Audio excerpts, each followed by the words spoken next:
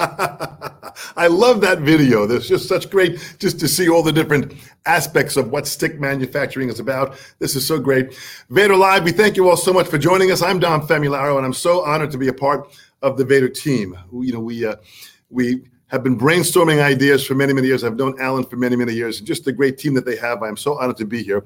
And by having the opportunity of this 2 p.m. Eastern Standard Time Tuesday afternoon performance of Hearing Stepping into People's Minds is so exciting. We do this every week, and we have next week, we've got Dennis Brennan. Dennis Brennan is the head of touring for Q Prime Management, an incredible person. He's worked with Metallica, Disturbed, Journey. We'll talk about planning, designing, executing, and he's worked with Vader artists like Morgan Rose, Mike Wengren, and Dave DiCenzo. And Mike Wengren will be joining us at this point next week. So join us for Dennis and Mike and maybe even some more special guests. This is exciting to have him here. Today, it really is exciting for me because I get the chance to kind of step into the world of so many great artists. And this gentleman that we have today really is a really special player and person. Would you please welcome Mr. Zachary Alford. Zachary, thanks so much for joining us. Hey, Dom. It's my pleasure. This is great to have this time together, Zach, to be able to step into your mind and step into your life. And I want to share information of what you have done, what you're doing, and let people really kind of get to know who you are in the course of the process. Now, you were born in New York, correct? That's right. So all your life you've been in New York. You're born there, you're raised, you got involved with drumming at a young age. How did it all start? Well, yeah, I was born in New York, Manhattan, and on the Upper West Side. Nice. And at that time, there was, just like any time, I guess there's always music involved. And on the Upper West Side in particular, we had, this is all before the internet, but we had our own little bubble of really talented musicians. I don't know if you know, there's a couple of cool clubs that were right blocks from my house. One was called The Cellar. Yeah. And another one was called McKell's. Yes, McKell's was huge. Yeah, so those, I could walk to those. They were like, McKell's was on 97th Street. I lived on 92nd Street. So it was just like 5 blocks from my house. The Cellar was on 94th, and I lived on 92nd. So everything, and we had lots of great musicians in the area. As you know, the Upper West Side, Miles Davis lived up there. Yeah. And there were lots of drummers. Poogie Bell lived on 95th Street. Poogie is great, man. What a yeah. Great yeah. Dennis Davis lived on 101st Street. Nice. And then there were other guys who maybe didn't go on to, world recognized fame, but they were great players and inspired me a lot.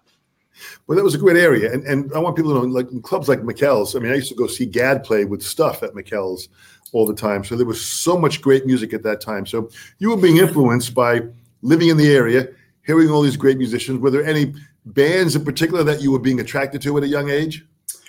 Not so much that kind of came a little later. I was mainly listening to records, and my record listening was very much dictated by my older siblings. I had a brother who was 5 years older than me, and his sister was 10 years older than me. So I kind of just jumped on board with whatever they had. So they had the Rolling Stones, they had the Beatles, they had Pink Floyd, they had all the popular bands of the time. What I didn't have was exposure to jazz. So where I got that was from going and looking through the window at places like McKell's and seeing those artists that would pass through the area. So in all this, so these different players that are playing, you're hanging out with musicians, you're starting to meet up with people, are you putting bands together and jamming and playing? How'd that all begin? Well, that started because in my building, there was a drummer named Chandra Sharma, who was my older brother's best friend. And I would go to his house and look at the drum set.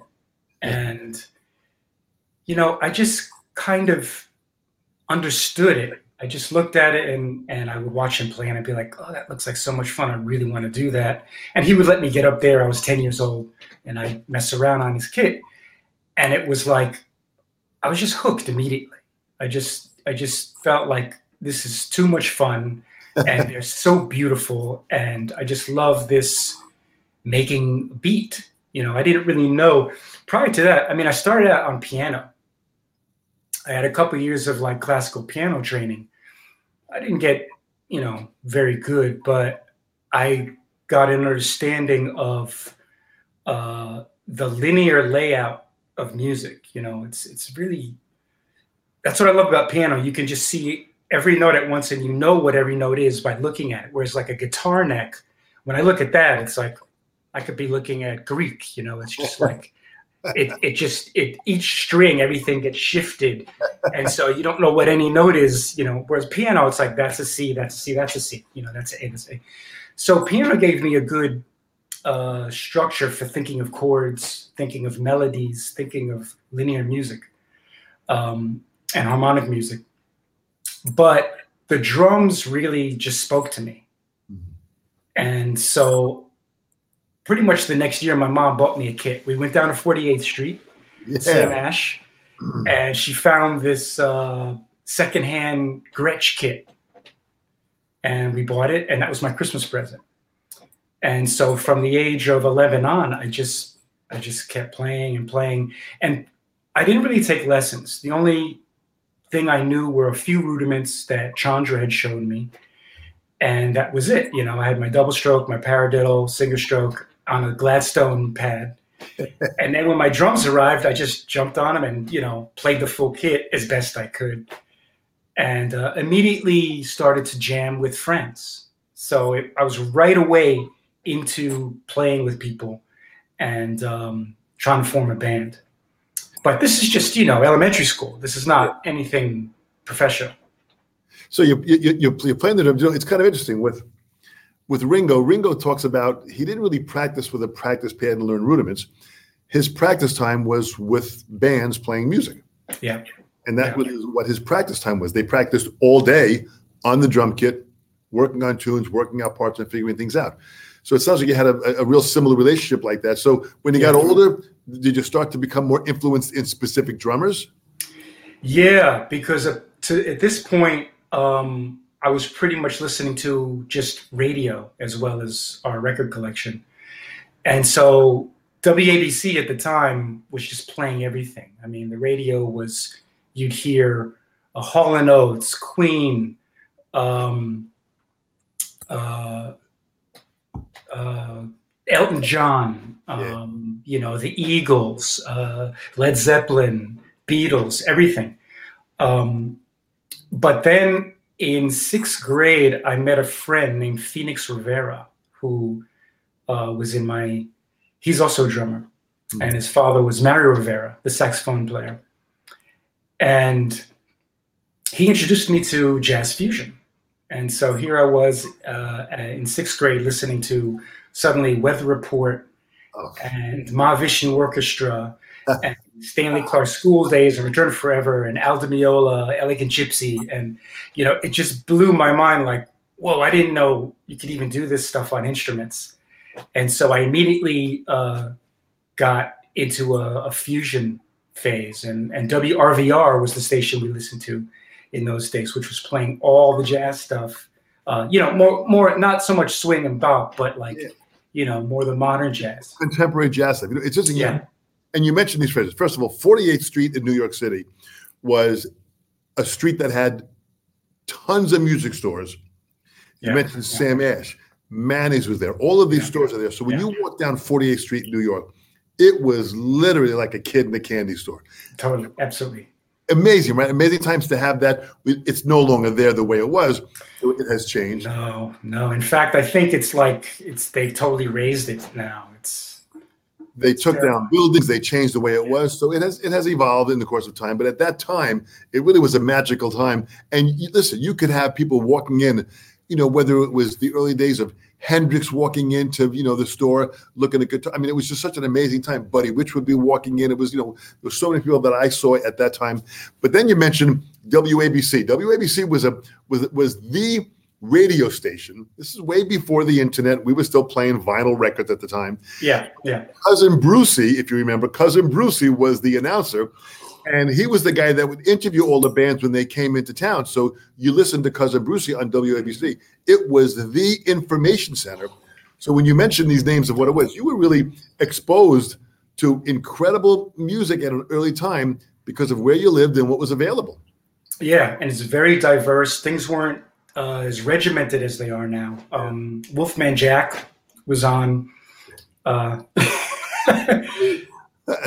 And so music was just this wide open thing. You'd have Bohemian Rhapsody one second, and then you'd have, Cap'n and Tennille, Love Will Keep Us Together the next second. Yeah. And it just all kind of melded together. Whereas at the same time, I was listening to a lot of, Stevie Wonder and the Jackson 5 and all the Motown stuff, not so much the older Motown stuff. I didn't get into that until later. My stepmom used to listen to them, and I'd be like, what's this old stuff? But you had Marvin Gaye, which incidentally is one of the first records I ever played with. In my bedroom, I had a phonograph, and I had the album Let's Get It On.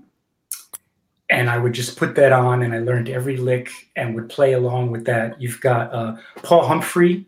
Yes. And Uriel Jones playing drums on that. Yeah. And so I was copying that. And I was also copying Orleans, Still the One. Still the One. Yes. And that's Jerry Morana. Yes, that was Jerry Morana on drums. Interesting enough. And Paul Humphrey, who played in a lot of those early recordings, eventually, in his later years, played the Lawrence Welk Show. Yes. Yeah. I saw that on Wikipedia. Unbelievable. He went from that great music he was playing going to Lawrence Welk, which of course was a great steady paying gig. Yeah, it's a gig. It's just a great retirement gig for him. Mm-hmm. Well, that's great influence. So you listen to all these different bands. Now you're getting older. When do you start playing with musicians and start to discover music? Well, that's a really interesting kind of roundabout story. I actually was hanging out with a bunch of graffiti artists back in the late 70s and early 80s. And they were older than me. Because I also, before I played drums, I was into graphic illustration and art and comics and stuff. And so I was drawing. And this guy who I was hanging with, who was older than, as I say, he was one of my brother's friends. My brother had gone off to the Marines, and he left me in charge of Bill Rock, who was the president of the Rolling Thunder Writers, a club called RTW. Mm-hmm. And so every day I was just hanging out with him, and we were listening to records and drawing and doing stuff. And he said, I know this guy, his name is Shannon, and he's looking for a drummer because you play drums, right? And I was like, yeah, I'm 13, 14. And so I go and I meet this guy named Shannon who plays saxophone. And he starts a band called Johnson & Johnson, which is drums, saxophone, and guitar. And we played this sort of avant-garde downtown, art dance music. It was totally wacky, but I didn't care because it was the first time I'd ever gone to a club. And it was very, very avant-garde in the sense that these guys weren't, accomplished musicians on their instruments. But the downtown scene at that time was just coming out of the punk era. And so you had what they called no wave, which is also known as post-punk. And, there are all kinds of artists on the scene there. And clubs like the Peppermint Lounge, Danceteria, this club on St. Mark's that we were playing, which I think was called Studio 52 or something. Studio 54? No, it wasn't Studio 54. It wasn't that place. This was like a tiny little dive. Oh, okay. And so that's how I started, through this kind of graffiti connection. And here I was introduced to the downtown scene, and we started gigging around, and that just led to meeting more people and gigging. And, a bass player named Hayward Earl Peel came to see us play. And he said, "You guys need a bass player." And so he said, "I'm joining your band." And he joined our band. And he later took me because he said, "You can kind of actually play a little, I think you're going to do more than just this." And so he introduced me to some other musicians who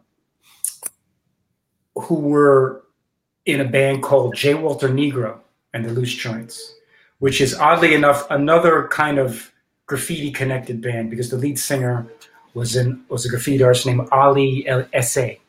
S.A. stands for the Soul Artists, which was a big Upper West Side club. And that band was becoming famous. John Hammond had just signed them, and they were going to Europe, and J. Walter was getting on, magazine covers and stuff. They eventually kind of suffered the fate of lots of bands who can't deal with success, and they sort of disintegrated, self-imploded. But through them, I met Tomas, the guitar player, and Pablo Calogero, the saxophone player.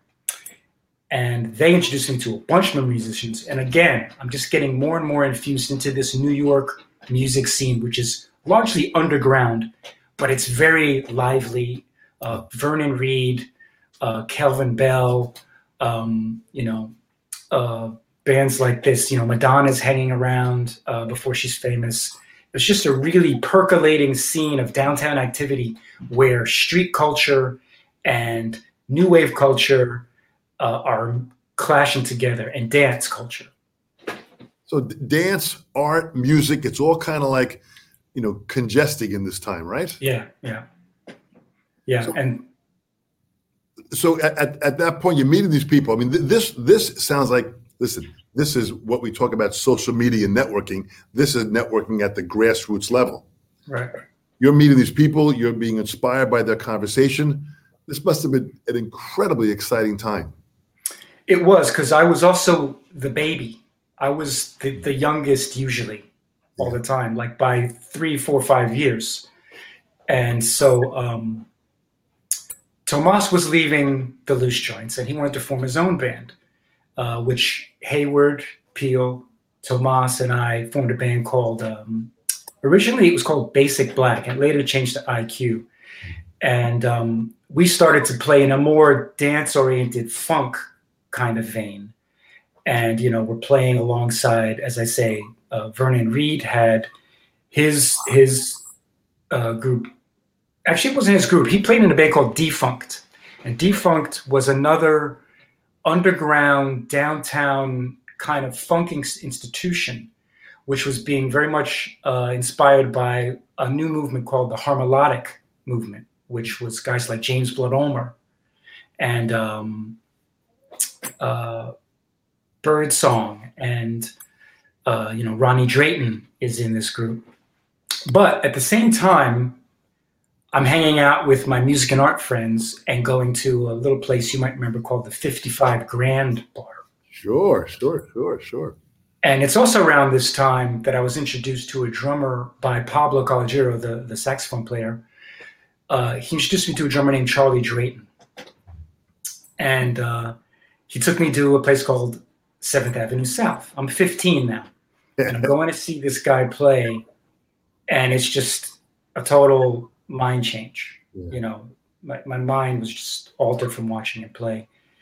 And then I would see him play again with guys like Hiram Bullock. There was this whole scene with, Kenwood Denard, and Jocko was there. And you've got Russell Blake, Alex Blake, you've got Bernard Wright on keyboards. You've got all these jazz guys playing funk. And it was just like, that was kind of the real start of my education, I think. Yeah. Going to see Hiram play and Charlie. So about what year is this? Because I remember going to 7th Avenue South to hear Gad play with the Brecker Brothers. I mean, it was just an incredible club that any night you went there, you were absolutely inspired by great musicians and great music, and you didn't even necessarily have to know everybody. You went in there and you were just guaranteed it was going to be great music. Yeah. This is 80, like 82, 83. Those 2 years. In the 80s in the New York scene, I mean, there was glam rock, there was poppy type artists, there were boy bands, there was so much rap was going on, there was so much going on. I mean, it's at the cultural center of New York. How did you take all this in? Well, you mentioned rap. Rap was just starting to appear. Yeah. And so even in New York, not everybody knew what it was yet. And my neighborhood was one of the neighborhoods where people started breakdancing early. And so we were breakdancing to these early rap records. But even before that, there were records like, there was one of our favorites was Jam on the Groove, which was a Ralph McDonald song. And it had this drum break in the middle that was just irresistible for us. So, we would, as kids, 12-year-old kids, we'd be going to whatever, a block party or house party, and someone would put Jam on the Groove on, and then we would all look at each other and get up and start, going to the middle dance floor. And the drum break's not till the middle. So at this point, the way you do it is like this. You basically all sort of stand there and do your little step, and we're waiting for the drum break. And, people are sort of dancing around looking, what are these kids doing? And then the drum break happens, and one of us goes in the middle and starts to dance. And then the crowd sort of makes a circle and watches these little kids. And there's maybe 4 sets of 8. And so 4 of us each get to do a little spinning on the floor kind of thing. Not head spinning. That didn't exist yet. But, we do something we call the helicopter. And there were all kinds of other moves. And so hip hop was being born, and it was just in the air, and it was just happening around us. And at the same time, you had Run DMC. Well, a little bit later, actually, but Run DMC was fusing rock music with rap. They were like the first guys to do that. With another New York cat, Eddie Martinez, playing all that fantastic guitar on those amazing Run DMC records. And so I was getting influenced as much by drum machines as I was by drummers. And since we were playing dance music a lot of the time in these clubs, there was a real impetus to play like a machine. And so I didn't, and this is kind of to my detriment, I think. I didn't really get exposed to what swing was until later. And so I played very straight 8th, which was great for rock, great for funk, a certain kind of funk, great for dance. But it didn't have any kind of old school quality to it. It was just what was happening in the day. And so that was kind of how it influenced me. Hip hop was happening. Like I say, we had the post-punk stuff happening, we had the dance stuff happening. And the street art scene, everything was just a mix, especially in Manhattan. So this is good. So this is throughout the 80s now. So this is so great because in how you play, you've got so many different styles that you can pull from when you play, that you can adapt to whoever you're playing with. You've got an incredible resource that you can pull from, that you can go wherever the heck they want you to go. Yeah. I really believed in being a diverse player, and I liked all kinds of music. And it was a little bit, the scene was a little bit of a kind of, Wild West. It was like you wanted to outgun the next guy. And so you worked on your chops, you worked on your groove, you tried to be as well-rounded as you could. So what were you doing specifically for yourself in improving your craft? Not as much as I should have. I was a terrible student. We all can say that for sure. I'll tell you, yeah. I went to, around the summer of '78, I went to Drummers Collective. and I started to take lessons there. But unfortunately, my lessons were cut short because my family decided to take a trip to California and visit my sister, who'd moved away years ago already. And so I didn't get a lot done with my lessons. And even when I did, I could tell my teacher was not very happy with the amount of practice I put in. And I can't blame him. But I remember one day at Drummers Collective, I heard this drumming coming out of a room, and I peeked in the door, and there was this guy just playing the most phenomenal drums. His name was Kenwood Denard. And later on, I looked him up years later, and I did study with him. So I did some studying, but it was mostly like you said. I was just playing around, and before you know it, you're in 4 or 5 bands. You barely have time to do your schoolwork. You're just running around all over the place, and you're playing all the time. So my real training was playing. Luckily, I could practice in my room, and I would practice some records. As I said, I practiced to, some Still the One. I practiced Marvin Gaye, but I also practiced to a lot of Parliament Funkadelic. And one of my early heroes was Jerome Braley. Wow. And I would just really study those records. And, there's a whole universe to study there. It's not just the music. They're concept albums. Yeah. So I was into the whole universe that George Clinton had created. And I just became a total fan and had every Funkadelic record, every Parliament record, Mutiny, the Offshoots, Horny Horns, a Sweat Band, Juno's records, Bernie Worrell's records. I was just immersed in that. Yeah. But at the same time, I was totally into Led Zeppelin and Pink Floyd and, of course, the Beatles, which is kind of where it all started for me. And so really my huge influences at that time were probably John Bonham and Jerome Braley. Well, this is kind of interesting, as you went on and you started out, now you got all this influences, you're kind of getting you really kind of got a certain sound and a style going on. What was the first bigger break for you? Well, that came through being on the club scene and playing around enough that a bunch of people had seen me. And one of the groups that had seen me was a group called Defunct, and who I mentioned before. They were the more successful of the underground bands on the scene because they would go to Europe. They weren't just playing around in clubs. They were doing tours on jazz festivals and stuff. And a couple of guys from that band asked me to go to Europe with them. The first one being Melvin Gibbs, who was Defunct's bass player.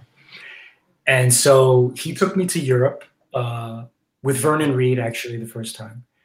And we played in these jazz festivals, and you got what they call the Eurail pass. And so you would take the train systems all over Europe. Yeah. There'd be a drum set there. I just brought my cymbals and my sticks. And we played all over Austria, Germany. We went to Copenhagen. It was great. And I did the same thing the next year with another Defunct alumnus named Kelvin Bell. And he had a band called Kelvinator, who the drummer for that band was this guy named Ronnie Barrage, who was phenomenal. He played he could play like Elvin Jones, but he could also funk just like super nasty. And so I was trying to fill in for him and do these tours. And so here I was making money, traveling all over Europe in the 80s, and just really still not necessarily saying this is going to be my career, but just going with the flow. In those days, life just happened and you just did it. It was like New York at that time wasn't the super expensive tourist trap that it is now. It was a place you could afford to live. You could afford to go out. You could afford to go to clubs. You could afford to eat. You didn't have to think so much about, oh my God, what's my future going to be? And I was having too much fun to think about that at all. Yep. And when I came back from that, I did my first gig with an artist on a major label. His name was Grayson Hugh, and he was signed to RCA Records. And he was somewhere, I guess you could describe him as kind of like Dr. John, but with a voice a little bit like Sam Cooke. But it was Blue-Eyed Soul, to use a euphemism. Yeah. And we had a 2-month tour, backed by the record label. So we had a tour bus. It's my first time on a tour bus. This is 1988. And we'd opened for bands like Mick Ronson, Ian Hunter Band for 1 month, and then Dickie Betts Band for another month. And so that summer was my introduction to actual major label record touring. Just the States. Well, it's kind of interesting when you think about, the fact of this. It was almost like this. It's kind of hard to explain sometimes. I mean, I'm 67, and I think back of those times. There was a freedom that you could not have to have the pressure of life. You Right. just went with you playing music, and you went from gig to gig, and there was so much more opportunity of meeting musicians. There were tons of clubs open. There were tons of places that you can go and play. And if you weren't playing, after your gig, there were some places that you can go to afterwards to hang out and hear other bands and sit in. So there really was this subculture of life that allowed musicians to really exist. Where unfortunately we just don't have that now. Have it today. The way it is. So it's really kind of an interesting time when you speak about this here. So you're going on, you're doing this here. Now you're touring. You're experiencing Europe. You're experiencing what's touring. In the bus. You're getting all this experience. To a certain degree, you're hooked with this, right? Yeah, well, I'm just about to be, because what happened was, as you say, we're playing around in clubs, you're rubbing shoulders with all these other great, interesting people. And one of the people I reunited with through my band Body Bag, which was kind of like a hard rock power trio I had. And that was the closest thing I felt to actually being my band. Now, what year was this? Because Body Bag was fantastic. What year was this? This was, again, well, it started in 84. We started playing around, places like CBGB's and the Pyramid Club and the China Club and Lismar Lounge around 85, 86. And so by 88, Body Bag is now doing these workshop gigs along with another band called the Raging Hormones. And we're doing it in a little space right by the Port Authority in Midtown, across from the music building. So usually after rehearsing all day at the music building, we'd stumble into this, what was actually a Chinese restaurant that turned into a club at night. Not the China Club, though. This is different. Right. And the other band there is the Raging Hormones, which is Steve Jordan, Charlie Drayton, Sarah Lee on bass, and whatever singer that they were trying to work into their band. Yeah, they were still forming. Yeah. These are exciting times. Yeah. So I'm watching Charlie play and Steve play every night, and they're watching us play, and we're hanging out, and Sarah Lee, their bass player, walks up to me and says, Charlie and I just finished recording an album with the B-52s. I'm like, B-52s? Oh, God, I love the B-52s. And they said, but Charlie's not going to do the tour. They want to audition drummers. I think you'd be great for it. And so I went down and auditioned for this great band that's right out of the whole no-wave downtown scene, with a cult following. And it's just going to be nothing but fun, right? So this 5-week tour turns into a 14-month world tour as we're doing it. So we start playing, clubs and small theaters. And by the end of it, we're playing giant theaters and arenas. And, I went everywhere with, made videos. Suddenly it was like, I guess this is my job now. Well, this is like the MTV time too. Don't forget, this is right. This is MTV, and you're hitting that big time. So MTV, B-52s, which are huge, world tour. This is it. You've arrived. I was on TV, multiple times a day in 3 different videos, like for 10 years. Yeah. It was just like, okay. And so exposure just, that's the best exposure you can get. So from that really established me and made me think, okay, I guess I'm a professional musician. We did skip over a little bit though, which was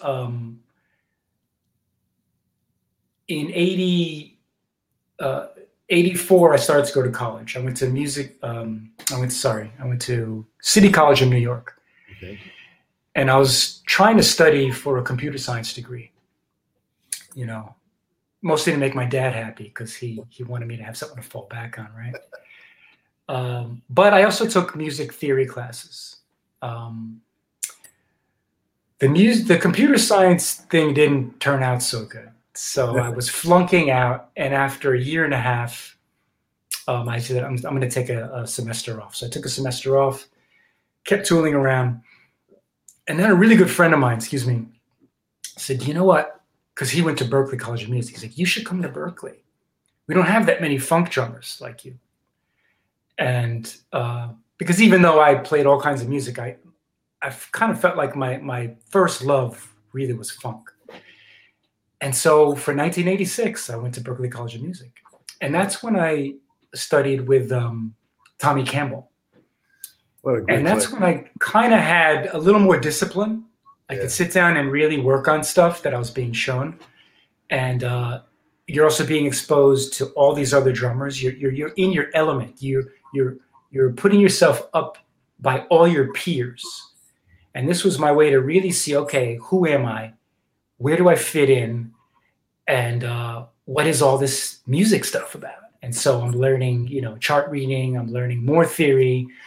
I'm, learning a little bit of arranging. And there's also ensemble classes.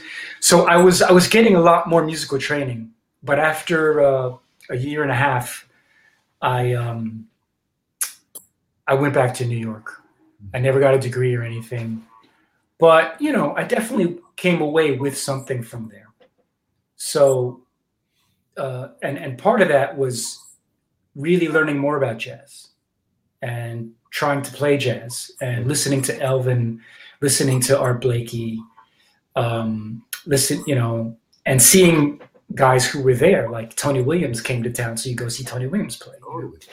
So that kind of figured into it. I just felt we kind of skipped over that a little bit.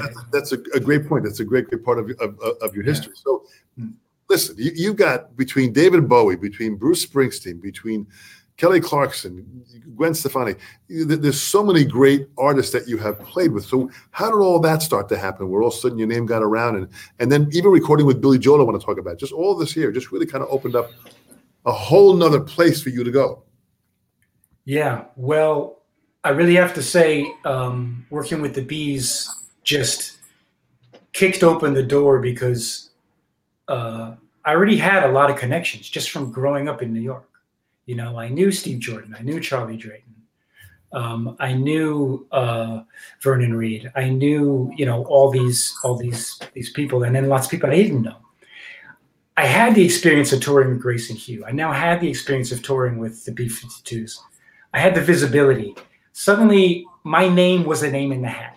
Yeah. That was just it. I got a call one day from a woman named Debbie Gold, rest in peace. And she said, I've been charged with trying to round up musicians because Bruce just fired the E Street Band and he wants to put a new band together. And so that started the audition process for Bruce's new band. So he flew me out to LA and I played, flew me back home. I don't hear anything. Debbie Gold calls again. He says, Bruce wants you to come back. Flew me back out, play it again, this time with a different bass player, different guitar player. Flew me home again. This went on like 4 times. And so this is over the course of, 2-3 weeks. And I'm just wondering, what's going on? Finally, he calls me back. And at the end of this round of auditions, he's got me, he's got Shane Fontaine on guitar, Tommy Sims on bass. Roy Bitton was the piano player from the E Street Band who he kept. So he was the holdover. And he goes, "Yeah, I think this is going to be the band." And so here I was, suddenly in yet another high echelon situation, and that was really something because you really get to see how a guy who's been doing it a long time does it. I mean, his security force is like the Secret Service. He's got guys who just every step he takes, it's been checked out beforehand. Yeah. And, just nothing is left to chance and everything's looked after. And because it's Bruce,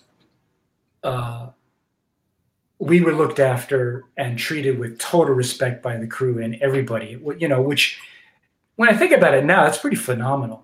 Being some new guy stepping into something which was like a family, you could easily be met with, kind of condescending stares, but everyone was as sweet as could be, as nice as could be. And that's really because of Bruce, Bruce sets the tone. He set the tone, but like you said, you're talking about a real seasoned pro who has done it all, and it's all done so well. So you're now at this level, and you're experiencing a whole nother different scope of touring, yeah, and venues you're playing, yeah, and showmanship. I mean, to see what Bruce does live is phenomenal. It's very unique, and you totally get why he has the following he has when you see him. You don't necessarily get it from the records. I mean, obviously lots of people do, but not everybody. But anybody, if you see him live, you get it right away because he just has this way of being so true on stage, so honest, so there for the public, and he can draw you in too. He can just stomp around the stage like Godzilla, or he can just quiet it down to the most intimate little story about some guy having troubles in New Jersey, and it's like you just sucked in, and you feel like he's reaching the last person in the farthest seat away, and he just gives his all. I mean, he really gives blood, and the shows are long. They're long shows. Yeah, I mean, no opening act. Yeah, you guys are working hard. We are the opening act, and we're the closing act. Yeah, I mean, 3 hours easily is what'll happen in those shows. So now you're really kind of working. So from Bruce, where'd you go from this point?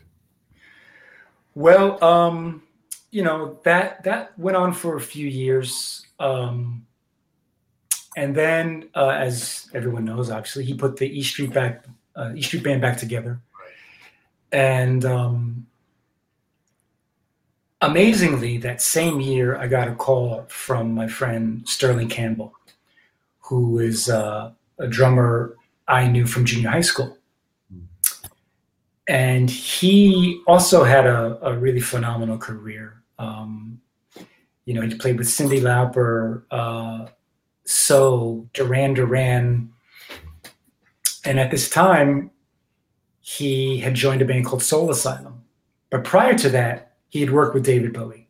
And David Bowie had called him to do a tour, but he couldn't do it because he was in Soul Asylum.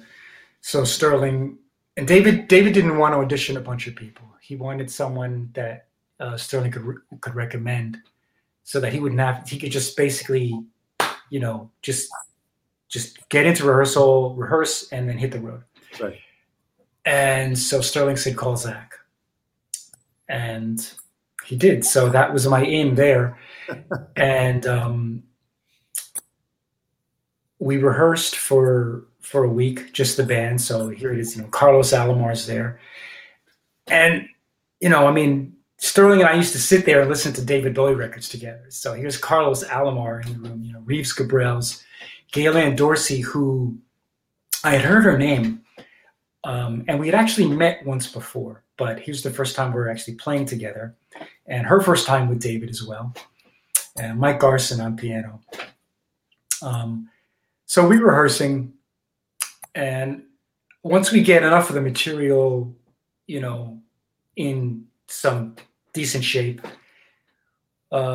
we move into SIR, into the big sound stage, because now we're gonna have David come in. David comes in, and I swear it was the first time I just was like, I froze. I couldn't look at him, because it was like, his aura and his persona was so mysterious at that time.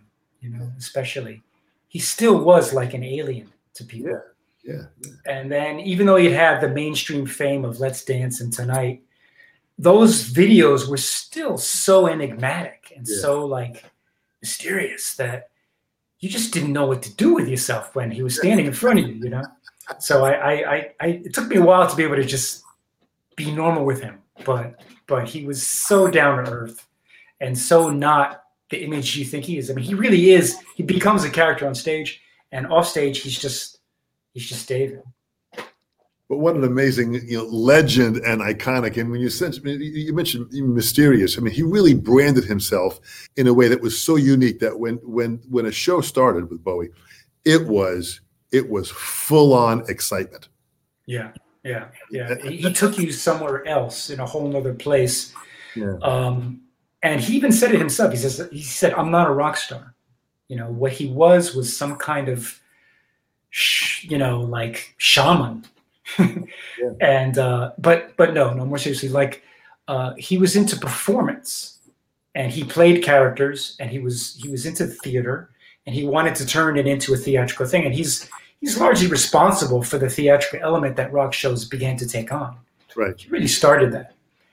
And he kind of defined glam rock. Yeah. And kind of defined art rock to some. He obviously was inspired by lots of things like Kraftwerk and Can and Velvet Underground and all kinds of diverse influences, but also Philly soul was a huge influence for him. So working on his music was just a dream come true, because I could play and draw from so many different styles, And one of the styles I drew from very heavily was Dennis Davis's drumming style. Yeah. And he was definitely a big influence on me, because I had met him through Sterling Campbell when we were in junior high school, because he lived in Sterling's building. So Sterling took me to his house one day. Sterling took lessons from him. And I remember, walking into as soon as you get in the living room, there's a drum set there, and a stereo, and a long cable, like a curly headphone cable that went across the room to the drum set. And so Dennis says, "Sit on the kit and play." And you put the headphones on, you hear the record, and you're playing. And at that time, I just wanted to show off so much. I just tried to play all the different licks I could. And afterwards, the song was over. I took off the headphones, and he goes, "You really need to play with the song." Okay.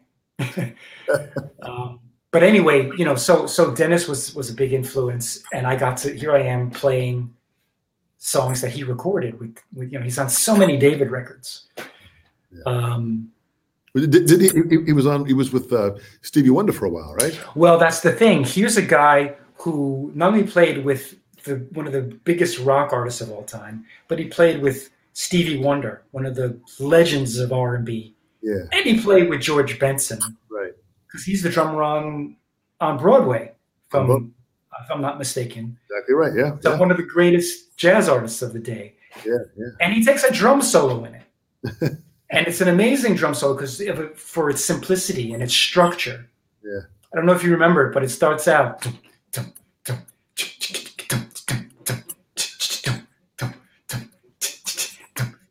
And then he slowly builds it, not into some huge, flurry of notes, but he builds it into, more rhythmical elements and aspects. And it was just like, here's a guy who could play all these different genres and still do it his way. He didn't sound like a studio player per se. He sounded like Dennis Davis. So here you are now. You're doing. Listen, Bowie. You did the Outside tour, right? Then you did the Outside Summer Festival tour. Yeah. And then Earthling. Yes. What was Earthling like? Well, that was fantastic because there's nothing like doing a record after you've been on the road with a band. So we felt like we really knew each other. You know, we didn't have to say stuff. We could just kind of communicate almost telepathically. But in typical David fashion, he threw a curveball because he doesn't want you to be comfortable. He wants you to be out of your comfort zone. Because I think, you know, he always says that's when you're going to do your most interesting stuff. So he had been experimenting with jungle music, but rather than hire jungle DJs to do his album, he wanted to get musicians, introduce them to jungle music, which is DJ music basically, and then see what comes out of that.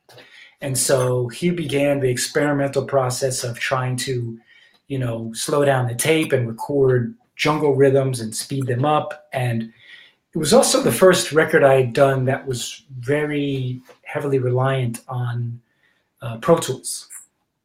Actually, I don't think it was Pro Tools, it was Logic, but it was still a new, very experimental way of recording and very futuristic. Yeah. And it was great. It was a lot of fun, but also in David fashion, he likes to work quickly. So we didn't spend a lot of time on the songs. Everything was recorded very fast. So you just get like that first impression kind of thing. And then we jumped right back on the road after that. Boy, it's pretty amazing when you think about just how the creative process happens and how someone as brilliant as Bowie would just give you just enough information so you had to react instinctively. Yeah.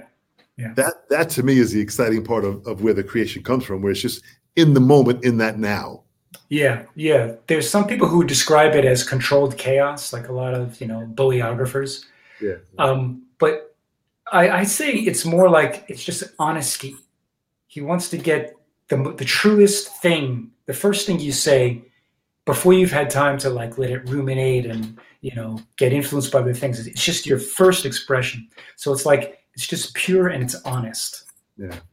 Well, it's pretty powerful. We move along because now Danny Cooch, who I had a chance to interview him. Oh, Cooch. He introduces you to Billy Joel for The River of Dreams. Yeah.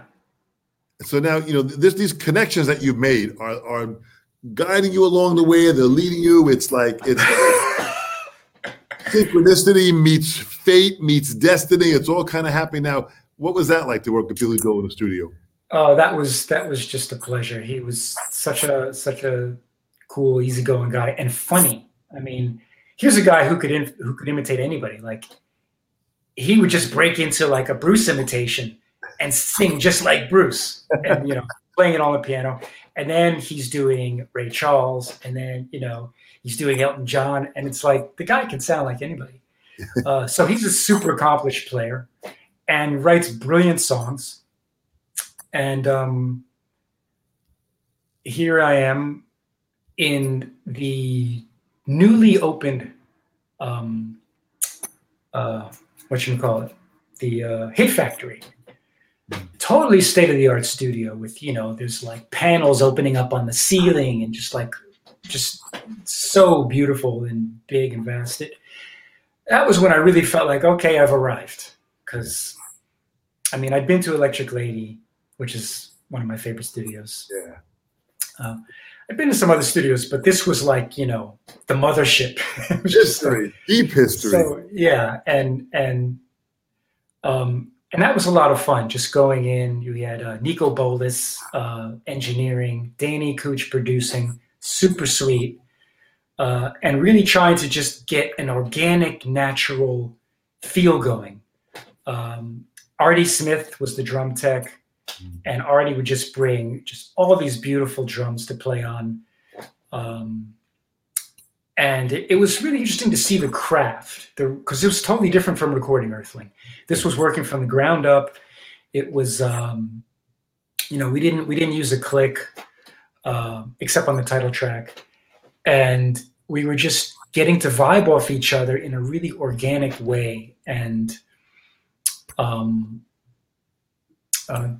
trying to get a very, very organic, it's just the best word for it, organic sound to the record. Yeah. Boy, that's so fantastic to see. You joined the Vater team in 2005, 15 years ago, and you played the pro rock model, I believe so, right? Yeah.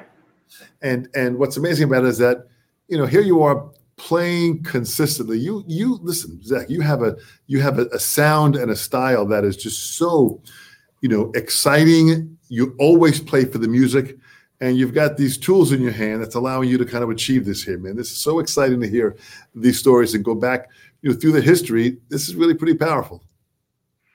Yeah, no, I've had a fantastic time playing Vater. They've really always been there to support me from day one that we started our relationship.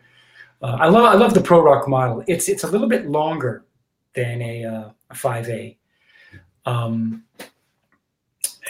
So you get a little more reach, but also there's just a slightly different momentum to the stick.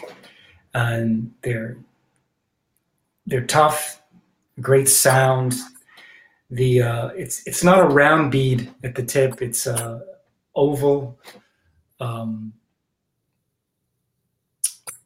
They're durable. I've never been happier with a stick. Well, the Vater product, all that they do, the Vater product is just so fantastic and so high quality and consistent, and just it's so great when it's in your hand, it becomes a part of your hand. So that's a big part. Yeah.